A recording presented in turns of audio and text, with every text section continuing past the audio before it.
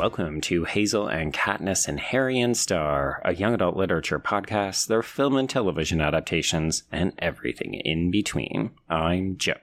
And I'm Brenna. And our show is located on the ancestral lands of the Haudenosaunee, the Huron-Wendat, and the Anishinaabe on lands connected to the Toronto Purchase, Treaty 13 of 1805. And on the Tk'emlúps Secwepemc territory within the unceded traditional lands of Secwepemc Ulu, although I am calling in this week from Algonquin Anishinaabe territory. Today's text, Stolen, by Anne-Helene Lastadius, is set in northern Sweden, which is part of Sápmi, which is in Sami territory. And Joe, we're reading engaging with another Sami text in response to the encouragement we got after doing Sami Blood. This is true, yeah. So, folks, if you went back and listened, I think we did a mailbag because we did hear from listener Evelina. So I'm just going to remind folks what Evelina said.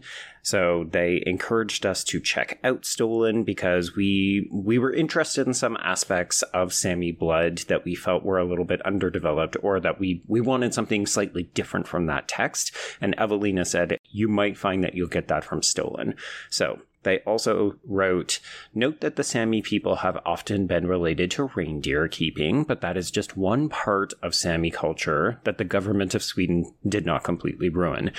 They continue to say it's now the most prominent part of Sami culture compared to forest keepers who have been almost completely erased and even forgotten by their relatives because the forest was way too valuable to the government and the colonizers to let Sami people keep it.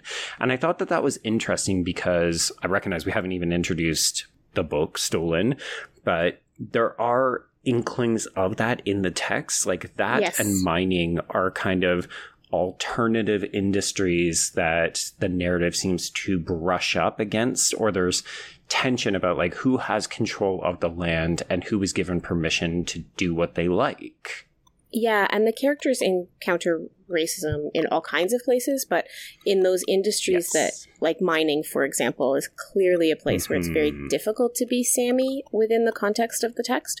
And so we have this really important, I think, reflection on, like, yeah, as you said, Joe, like who's in control of the land, or like who keeps the land and whose practices are valued. There's one point in the text where like everybody gets told they're not allowed to like run snowmobiles during a certain window because the reindeer are having their babies, and like the white people in the village lose their minds. And apparently this happens like every year, and they're like, it's going to happen again next year. Like this idea of, you can really see this discomfort that the non-Sami population has with being told what to do by Sami people. And it's a very different dynamic in a lot of ways than what we experience here in North America. But that notion that like white supremacy means never having to say I'm sorry, well, that's really prominent here.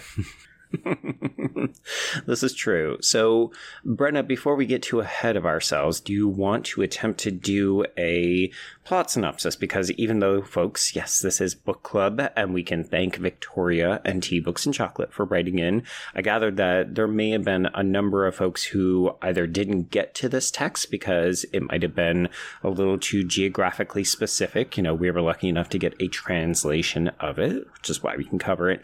But it's also quite a long text. Okay, Joe, so I'm gonna try with this plot summary, but it's a really cyclical, circular plot. So if I miss out on something important, you can jump in, like you always do. Why am I giving you permission? Anyway, so the book is told in 3 parts. And in the first part, we meet 9-year-old Elsa. She's the daughter of Sami reindeer herders. She's very connected to the community, and she's already really aware that despite the fairly strict gender roles within her community, she wants to look after reindeer. Like, she feels deeply connected to reindeer. And so one day, for the first time ever, she skis out to the reindeer corral by herself, which she's never done before. And when she gets there, she sees that a man has murdered her reindeer calf, the one that she has been kind of like looking after.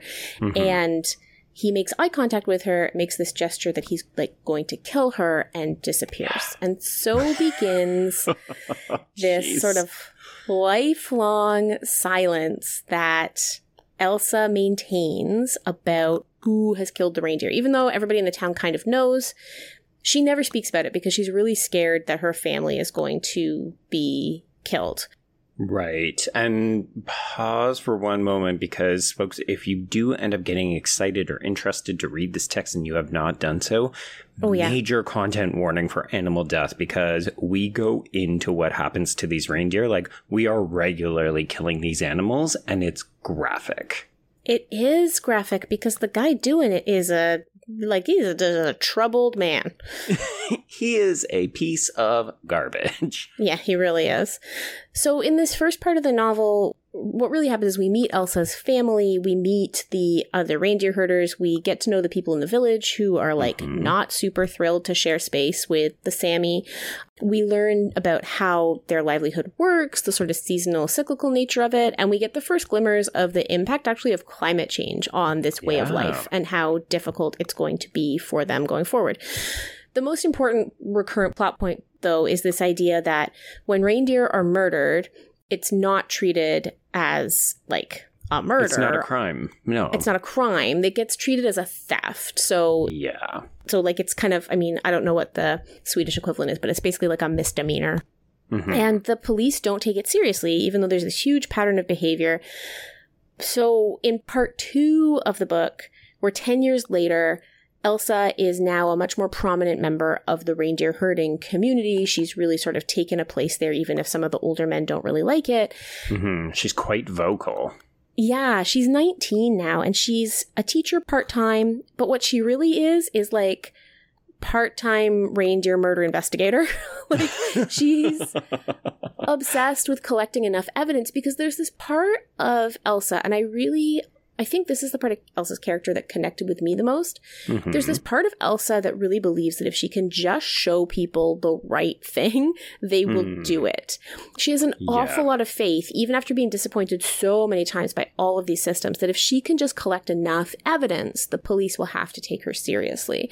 Yeah, and she seems to be making inroads because there's a new police officer. Like, the older ones are very jaded. They just absolutely do not care. Like, they treat... They're racist. They're racist. They're fully racist. So every time they get called out, you can basically see and hear them audibly groaning about, oh, this is just such a waste of our time. There's other more important things to do. And I think one of the things I really like about the book is that it's so completely evident that they feel that way. And even though we go back to it time and time again, it doesn't feel like we're being hit over the head with, hey, this is egregiously racist behavior. Like, it's made very clear, but not in a way that feels like it's hand-holding the audience. No, not at all. And I think, too, so you said things start to change, or it seems like Elsa is starting to make up ground, and that's because she goes to the media. Like, she reaches out to a local culture reporter and starts to talk to her about what's happening. She provides a lot of evidence. It becomes clear that the police are, like, releasing the evidence back to the guy who's been doing it. So wild. All these things start to unravel, and unfortunately that puts Elsa in huge danger. So the guy who has been stalking the reindeer begins to stalk Elsa. And I didn't mention that the other undercurrent that recurs throughout this narrative is the idea of death by suicide within this community. So the end of part 1 is a beloved cousin to Elsa who dies by suicide. And then in the second part, Elsa's brother is battling thoughts of suicide. Mm-hmm. And then in the third part, we have kind of like the culmination, which is that Elsa's brother's desire to end his own life, Elsa's desire to find evidence, and this monster who's been doing these crimes for the last decade plus, they all sort of coalesce together in a big climax, which is really difficult to read in some moments. And ultimately, there is some semblance of justice for Elsa and her people, although not fully. No, it feels like we put a pin in the last decade, but like we have not solved anything. Like systemically, it's very clear all the institutions, all the people who structure the lives, both within Elsa's own community. Like, she hasn't really changed men's idea of what women are capable of, but the larger impact of the systemic racism that the Sami people encounter has definitely not been alleviated. It's just that this one dude who threatens to kill Elsa and more or less stalks her family for more than a decade has been laid to rest because of a horrible, tragic accident. Yes. And a horrible plan to end his own life that Matthias, her brother, does not end up following through on. And so unexpected. So unexpected. I found the third part incredibly gripping. I actually found all of the book really page-turny, which I wasn't expecting. I definitely went into this thinking it was going to be a fairly sort of dark literary fiction experience. And it is dark, don't get me wrong, and it is definitely literary fiction, but there are many parts that really read like a thriller. A lot of the comparators I've noticed on the kind of commercial fiction side, like this book gets compared to Jo Nesbø, to a lot of the sort of Swedish noir writers of the recent era. Interesting. And that is true, but I think that if you go into it thinking it's a straightforward crime book, you're going to be surprised by how much it really is a story of sort of survival of the Sami way of life and whether or not that's even possible in the wake of climate change. And one of my favorite relationships is between Hannah, who lives next door to Elsa, and Hannah has a son named John Isaac, and Elsa teaches at the school, and every time Elsa goes to the media or tries to make progress on dealing with the crimes that their family is facing, she ends up making it harder and harder for this little guy at school because he's being bullied all the time. And there's this notion of like, even just asking for fairness or justice turns the family into targets. That's a recurrent theme in the book that I found extremely powerful. Yeah. But yeah, Joe, what did you think? What did you think of this book? Was it page-turny for you?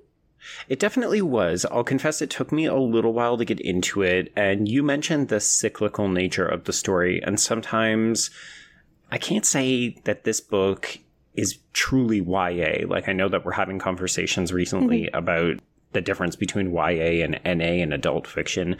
And this one definitely struck me as, I think this is an adult book with young adult characters for a large portion of the quote-unquote runtime. But I ended up really liking it in the end, but I did find myself slightly frustrated by so much of the book is just these frustrating repetitions where Elsa is trying to make everyone's life better and no one appreciates her and the police don't listen. And this horrible man, Robert Isaacson, is just wreaking havoc with their lives. So like you fall into an almost rhythm and you don't expect anything to change, to the point that I think Tea, Books, and Chocolate even references in her email. The ending is unexpected because you don't think anything is going to change. Like, you think that it's just going to play out indefinitely because clearly nothing has worked. Like, when you jump ahead to part 2 and we're still dealing with the same things, it is so disappointing. Not from a narrative point of view, but from like a social justice point of view. Well, I think that's what's so interesting is that this book manages to really only be about like maybe 5 characters, maybe 6. And yet it's so clearly about systemic failure. Like the fact that the same problems keep coming up again and again, you're like, oh yeah, like this is impossible to resolve with the systems the way they are. It takes like a new bloodthirsty reporter and a new police officer with fresh eyes. It takes like a lot of change to the system just to make this one little minor change to what these characters are experiencing. And it still doesn't ultimately end up changing anything, right? Like, despite all of these new people coming in and treating this with fresh eyes, the only reason that anything happens to Robert is because it intersects with Matthias' storyline, which I will confess I was actually a little bit more interested in Lasse's and Matthias's and Hannah's storyline. Like, the way that the culture doesn't accept death by suicide or depression, and how we're given glimpses that this is a struggle, right? Like, you mentioned Hannah, that's the neighbor. She's Lasse's sister, and no one can understand why he ends up killing himself because he was the happiest guy in the entire community. He was the one who traveled. He's very obviously secretly queer, and I read Matthias as they were in love, but Matthias never accepts it, and Lasse ends up going away and killing himself. Oh, interesting. I did not read that. I definitely read Lass as queer. I didn't read Matthias as queer, but I did read Elsa and her lawyer friend Minna. Definitely read them as queer. Okay, I can see it. That came up in somebody's email as well. I think it's interesting because Elsa, like, Lass's death hangs over the entirety of the back half of the... Well, because they never talk about or deal with it. Yeah, because it makes people uncomfortable, which is, I don't think it's a distinctly Sami issue, but you very much get the impression that the Sami are reserved and slightly judgy. Like, they're very traditional in certain practices of their life. Yeah. And I think they're trying desperately to hold on to cultural habits that not just the government, not just the police, but also society at large are trying to tell them, this is antiquated and you need to let it go. Like, you need to accept snowmobiles into your life. You need to accept climate change. Like, even when we try to do like a change to the way that the calving separation happens and we do it indoors with a roof, there's a bunch of people who say, no, you can't do it that way. Well, and what's interesting, right, is, you know, it's very similar to the kinds of articulations we see here, which is like, in the Canadian context, it's settlers saying, like, why do we have to, like, protect Indigenous ways of life if they're going to, like, not live, quote unquote, traditionally? And it's like, well, it's not actually, like, your judgment to determine that, actually. Yeah, I might bring in Victoria's email at this point because she has some good points to say about that. So she says, some of the most hurtful parts of the text are the casual xenophobia of the Sami people. The xenophobic comments seem to portray the Sami as leeches who suck up resources, take advantage of the land that white Swedes see as their property, not as stolen land, and that they will sacrifice their own livelihoods of killing their own reindeer for financial benefits, which of course is like not true at all. Yeah. And Victoria continues saying, it just feels like bitter entitlement and ignorance, and it echoes a lot of racist and xenophobic sentiment that I can apply to any community. And then she shares, I've heard family members speak like this in terms of Muslims and immigrants, and the use of xenophobia to make themselves the victims instead of reflecting on their own struggles and biases to help people who don't have the same privileges. And that definitely resonated with me. Like, personally, I'm going through a tiff with my father because he sent me deeply offensive racist language in an email recently. And I'm like on the cusp of trying to figure out whether or not I can even engage with him anymore. And it's because of statements like that, like just willful ignorance, failure to recognize your own power, privilege, that sense of entitlement that these people are lesser or they've been given these unfair handouts. So reading this book at this particular moment in my life, I was like, oh, this is really hitting home right now. Oh, how interesting, Joe. And also awful. I'm sorry. Yeah.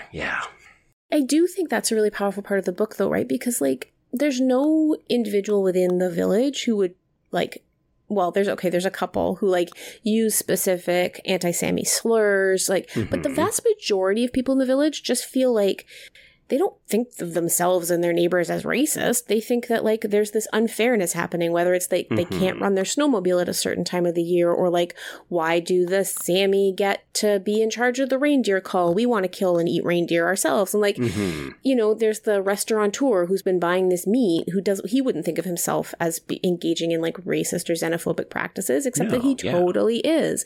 And I think what's interesting about the way the book is written is that we sit as outsiders to this community, reading it in the English language in a North American publication, like this specific iteration of the book, we're definitely going to be reading it as outsiders. And it's so clear that there's this massive power imbalance within the community that the people who are the beneficiaries of the power either don't or refuse to see. And it's very powerfully articulated without ever feeling like we're, you know, watching an after-school special. Yes. There's one moment of the book that I found super didactic, but also probably really necessary. Okay. There's a portion where Elsa finally confronts Matthias about his mental health issues. It's when she realizes that the reason why the waders that were down at the river are found by the guy who's been killing all the reindeer, the reason they get found and used and he drowns in them is because Matthias was planning to use them to drown himself. And Elsa figures it out. So she she sits down with Matthias and she has this conversation with him about like mental health resources available for Sami people. Right. And like she names the organization by name and like says what they do and where, and it feels a little bit like reading off the website. And also at the same time, I can really see the necessity of like that having a space in this narrative. Like mental health of men in particular in this book is clearly a concern. And I'm with you 100% that I wanted to know more about both those characters because of that. But yeah, that's the only part that feels didactic. The rest of the way through the book, Anne-Hélène Léostatis does this beautiful job of teaching us without ever feeling like you're sitting in a classroom. Which is important because really there's a lot of this book that is, well, most of this book is actually from Elsa's first person perspective. So like we're really in her head and she knows her stuff. So it's not as though she's going to sit there being like, let me explain the calving season to you. Oh, wait, I already know that because I'm talking to myself.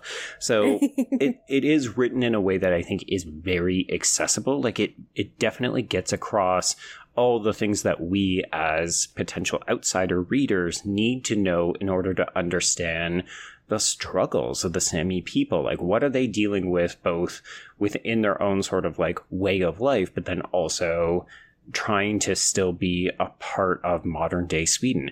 We should also note, I think one of the other things that really works is that this is not a historical tale. Like this is obviously very relevant to modern day Sami people. So yeah, part 1 is 2008, part 2 is 2018. So it's right up to the present moment. And that it's interesting that in that 10-year spread, the issue of climate change becomes even more pronounced as well. Like there's burbles about it in part 1, but by part 2, this community is like, we keep telling the government, why are they not doing anything? And that made me feel, sitting in like, we were just talking before we started recording.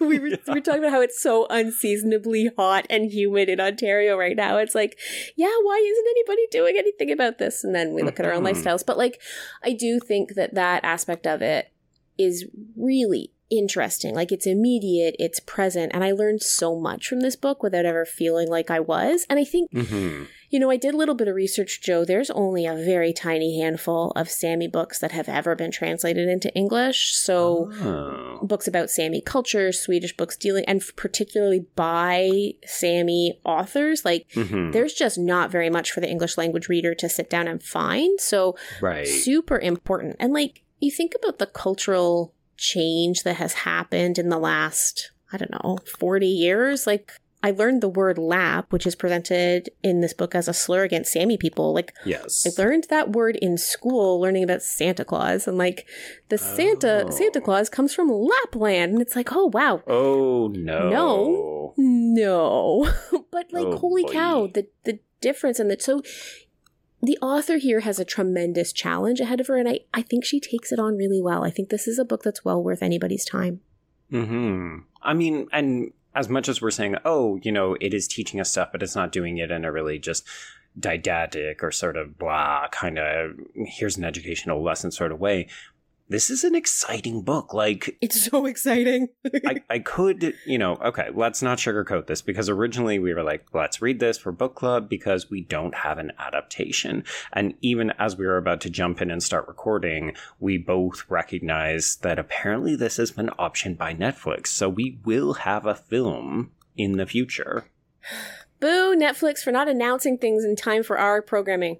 I mean, good thing we went to the frickin' Simon & Schuster website, because that's how I found it. But what I think is fascinating is that I do see this as a deeply cinematic book. It is a page turner. It is a thriller.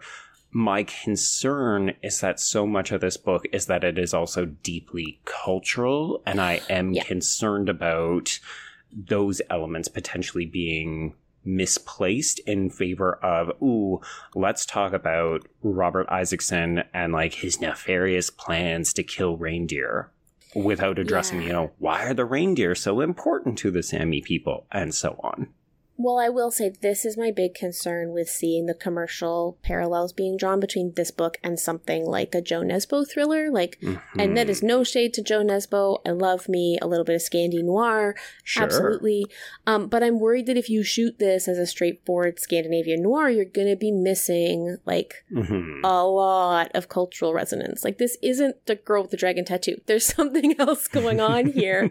And I just don't want... I don't know. My trust in Netflix is shaken recently, Joe, and I just don't want to see them miss the point here.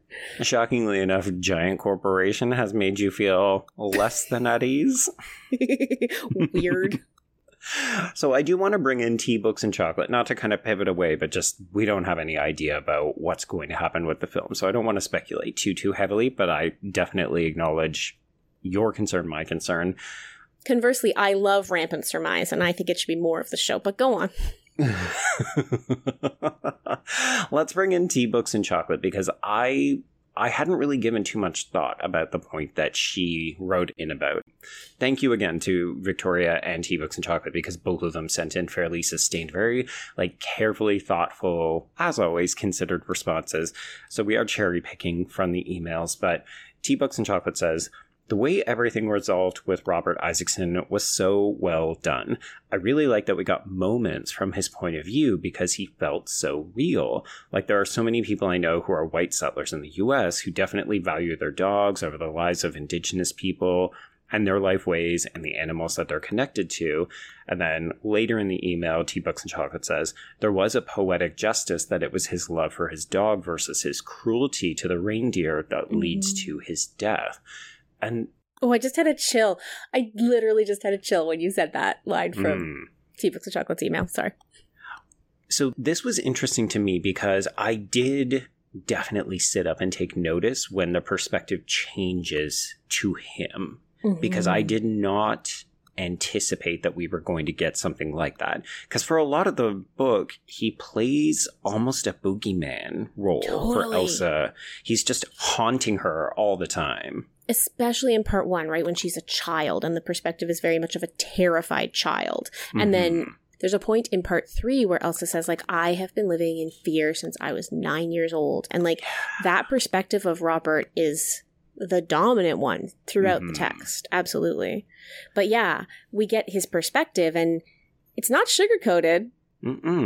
It's not like that Hunger Games book we read, right? Where it was I'm reading from the evil guy's perspective and he's good now or whatever. It's You mean the prequel that we're getting a movie to this fall?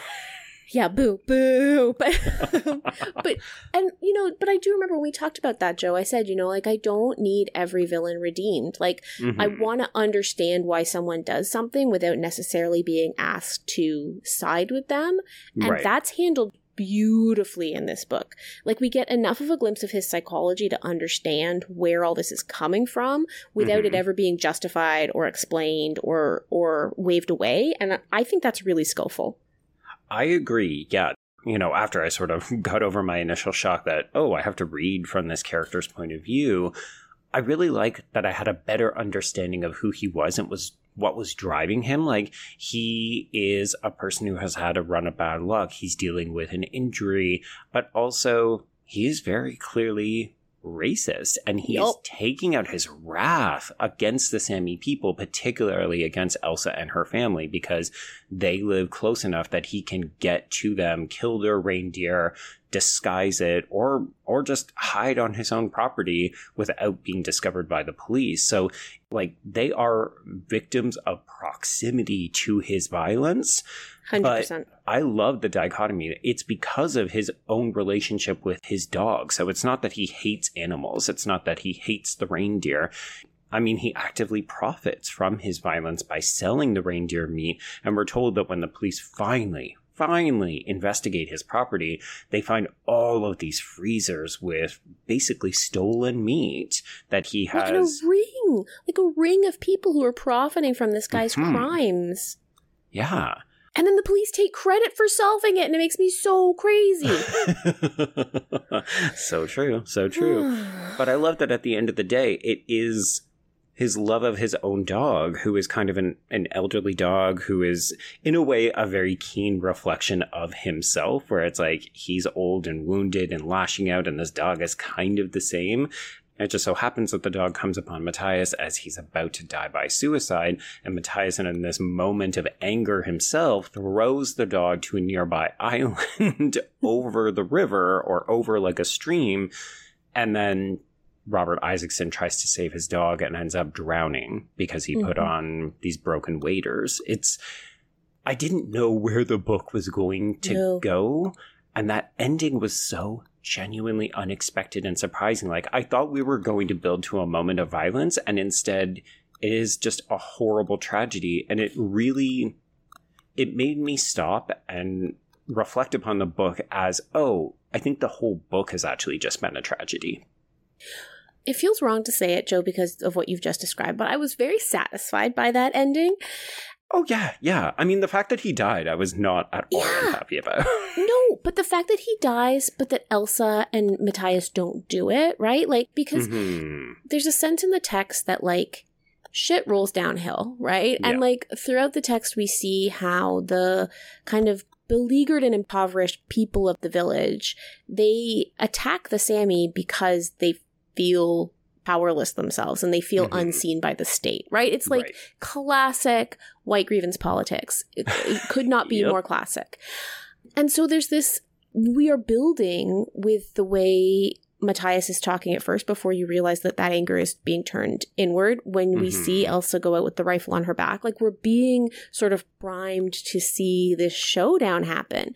Yes. And so when you get this ending where Robert is dead, Matthias and Elsa are both innocent, Matthias is saved, Matthias goes to get the care that he needs, it's actually like, it's an immensely satisfying ending given the context without it being like a saccharine ending, right? Like, and then racism was solved. Like, no, but no. But a lot of our characters do actually make some positive ground in a way that was genuinely refreshing, considering how bleak so much of the book is.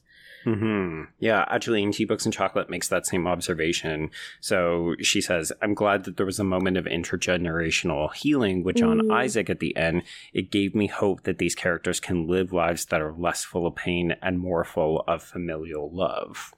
Yeah, I agree. I love that about the ending. And Tea, Books, and Chocolate goes on in that email to note that she wants Minna to become a lawyer. We've barely talked about Minna, but Minna is a Sami who is not from a reindeer herding community. I think it's a really important perspective to include in the text. Minna is sympathetic to and interested in the politics of the reindeer herders, but her identity as a Sami is not wrapped up in reindeer, which I think is really important.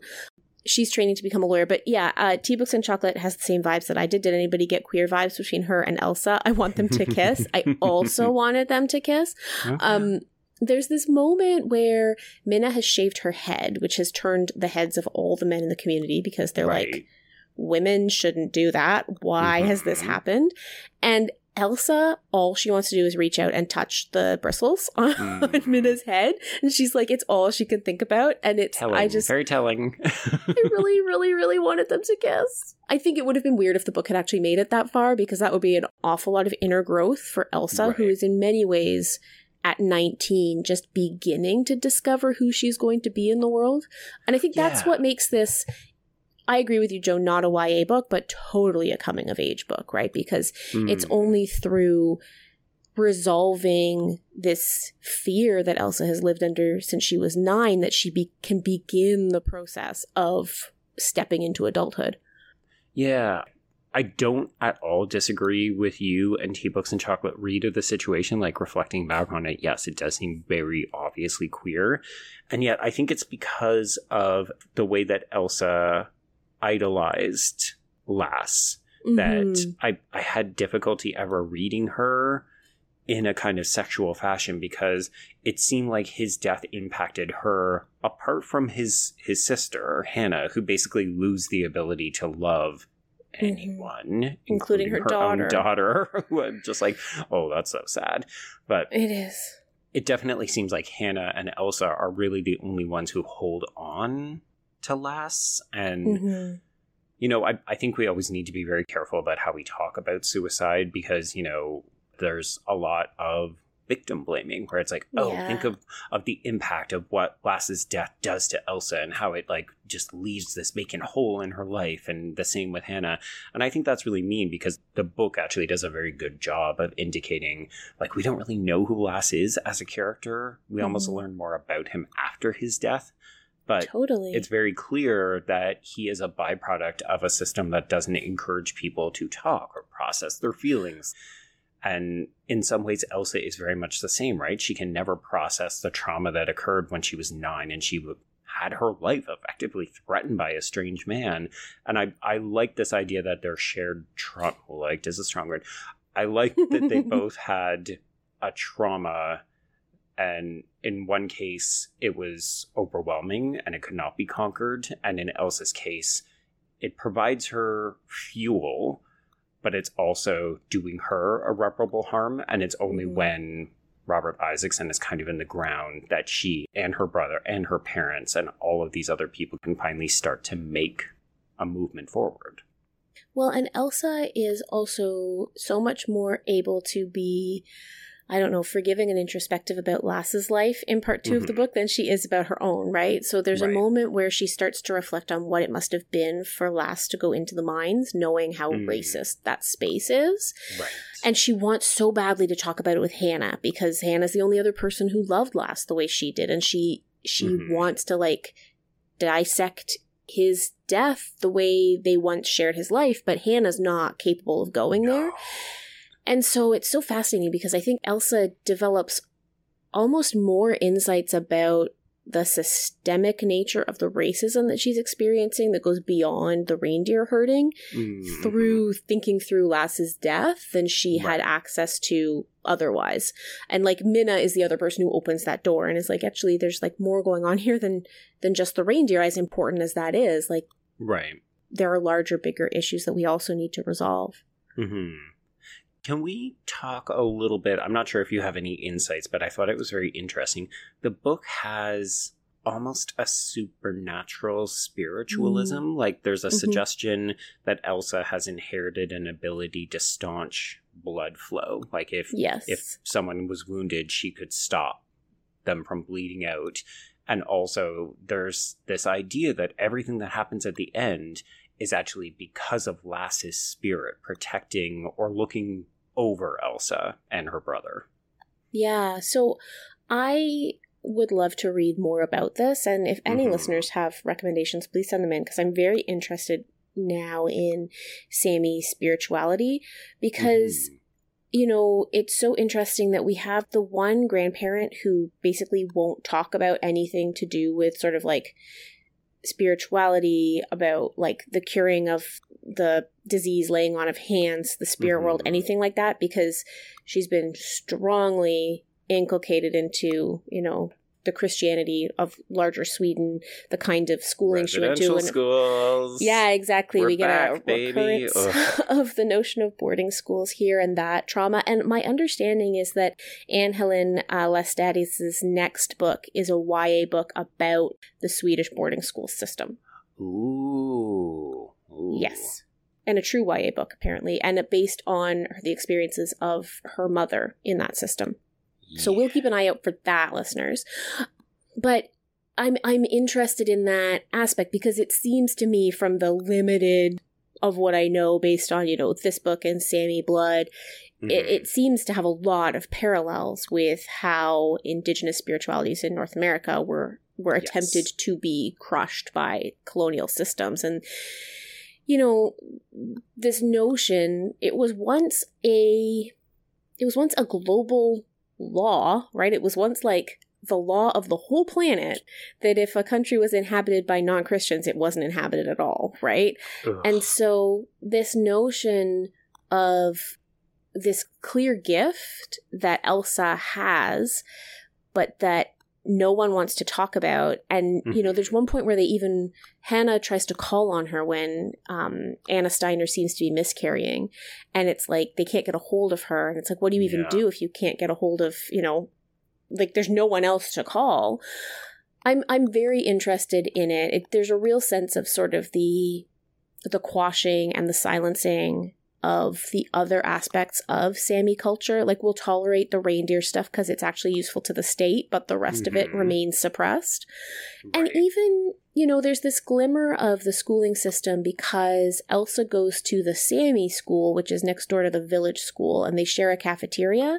I love that detail. I can imagine it was drawn from real life, but it paints such an evocative picture. Oh, yeah. Like, totally. I mean, it's echoes of Separate but Equal, right? Exactly. And this idea of, like, and, like, the fact that the lunch lady hates the Sami kids, and it's like... Boy. And she's just allowed to work there anyway. But we never really learn about what Elsa is learning in school. And I was craving to know more about that. So I'm very curious about this next book. Yeah, I can't say I'm excited because in some ways, you know, I think the common ground across Tea Books and Chocolate and Victoria was like, wow, what a great, really hard to read book. Yeah. But it's so interesting, right? Because the content is hard, the mood is bleak, but there were parts where I could not have put this book down for anything. Like, I needed to know what was going to happen next. When I got to part 3, it was like, everybody needs to shut up and go away and leave me alone. Yeah. It was like, I'm just reading this in one sitting now.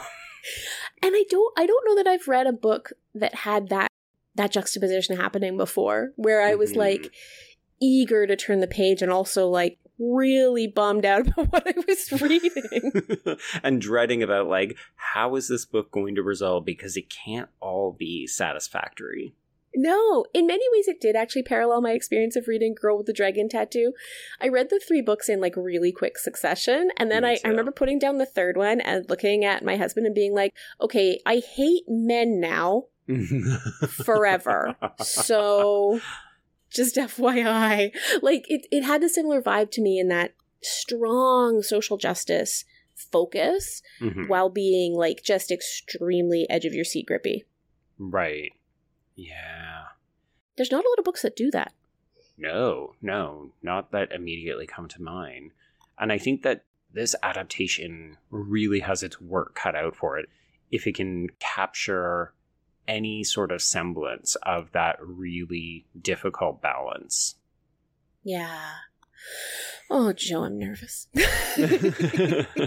Well, here's the thing. We'll always have the book, even if the movie doesn't manage to quite hit it. But also, maybe the book will open up a bunch of... Because let's be real, there's a bunch of folks who will never read this book, but they may check out a movie on Netflix. That's true. So any final thoughts on Stolen? No, I genuinely recommend this one as a read. I think that you won't regret picking it up. And also, like, you know, Joe and I are big proponents of, you know, using the library and getting books that way. But, like, this is one where if you've got a little bit of book money to spend, like, this is a great place to tell publishing we want to see more storytelling happening. So that's my little plug for that. This is true. Although I will say this is, like, such a random piece. I don't know if it was that my copy had not been taken out from the library. I got a physical copy, and it had that kind of parchment paper that the pages are uneven. Deckled edge, Joe. It's called deckled edge. I had the worst time trying, like, I just kept constantly flipping ahead 2 pages because the paper quality was so challenging to work with. And I just thought, this is doing this book a disservice because I kept getting angry at the physical binding. Oh, no. Okay. Yeah. Well, go buy the ebook then, everybody. It is just one of those things where I was like, visually, it looked very pretty. Like, I really appreciated when I picked it up. But then the actual process of reading was impeded by the paper choice. How interesting. Mm-hmm. Huh. Anyway, random observation. No, it's good. There's a bunch of different covers out there, so I wonder if that's the experience of the other one. The US release is much less pretty than the Canadian release, I have to say. Yeah. All right, Joe. Shall we wrap this one up and tell folks what we're doing next? Absolutely. Okay, so if we're looking ahead to our next book club, you want to be reading Alanna the First Adventure by Tamara Pierce. I cannot get over how positive people are on the Twitters about us doing this book, Joe. Yes, although we were warned that apparently this book it's an older book, and it's maybe not as reflective of Pierce's current writing style. So we were just asked to be a little bit patient if some of it feels either a little bit old or just not quite. That's fair. We can do that, and so can you, listeners. And then we've got our next full-length text. We're heading from Sweden to Australia with Tomorrow When the War Began, and we're going to look at both the film version and the first couple episodes of the TV show, so check out whatever you can find. Mm-hmm. And then we're heading to a mini-sode. If you're reading along with us, we're going to be reading a novel called Piglets, which is French, and you should definitely check out. I am enjoying this one so far, Joe. Yes, and we should credit listener Laura for bringing that to our attention. Yes, and Miriam gets credit for Tomorrow When the War Began. Yeah. Honestly, a lot of our programming has been relatively easy these last couple of months because people just keep sending in really great recommendations. So, if you have one, Brenna, maybe they could get in touch somehow. They can find us on Twitter on the hashtag HKHSPod or at HKHSPod for however long Twitter's going to continue to exist, Joe. Every day I log on, it's a little less pleasant. Where do they find you? I can be reached at B Stole My Remote. And that's also Instagram. So if Twitter does go, cheap bird silence, you can always reach me over on, just one of the other social media apps.